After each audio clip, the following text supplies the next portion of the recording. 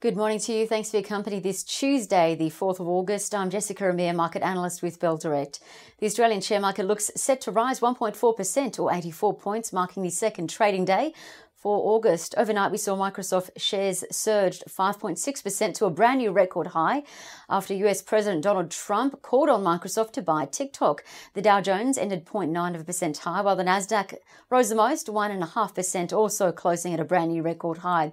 Also in the US, manufacturing data came out stronger than expected, with manufacturing rising to its highest levels in 16 months. Even though the manufacturing sector only contributes about 13% to GDP, it definitely boosted sentiment there. Across the Atlantic, European equities surged over 2% after manufacturing data there in the Eurozone expanded for the first time since early 2019, and as a result, the cyclical autos led their sectors higher in Europe. On the commodities front, the gold price has eased from its brand new record high. It's now at about $1,986 an ounce. The oil price jumped 2% to $41.33 US a barrel meanwhile. And what to watch today on the economic side of things, the RBA, of course, meets, expected to hand down their decision at 2:30 with rates to remain on hold at 0.25%, while the focus will be squarely on when and if bond buying will kick off, particularly as Victoria coronavirus restrictions have tightened to level 4 with a curfew in place.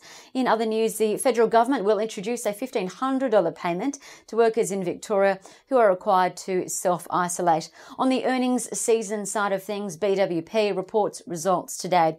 Now for three quick trading ideas. Well, firstly, Bell Potter reiterated Tabcorp TAH as a buy following its solid FY20 result, while the business will write down $1 billion in impairments after it was hit by COVID-19 shutdowns and lost ground to online bookmakers.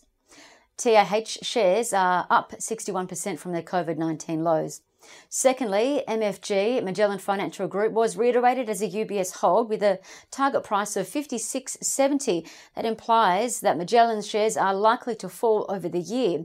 Magellan recently proposed the restructure of their global equities products from 3 products into 1 listed product, but that's not the UBS concern. UBS says that even though inflows are growing, which is definitely what we've seen strongly over the last several years, UBS says it's going to become increasingly difficult for this business to continue to grow funds at the level that they are while keeping costs low, particularly as the company has entered a mature growth phase. And thirdly, Cleanaway Waste Management, CWY, is showing a bullish uptrend according to Trading Central's data. Its chart is showing a bullish signal by an inside buy chart suggesting CWY stock price may rise from yesterday's close of $2.12. I'm Jessica Amir with Bell Direct. Happy trading. Stay safe.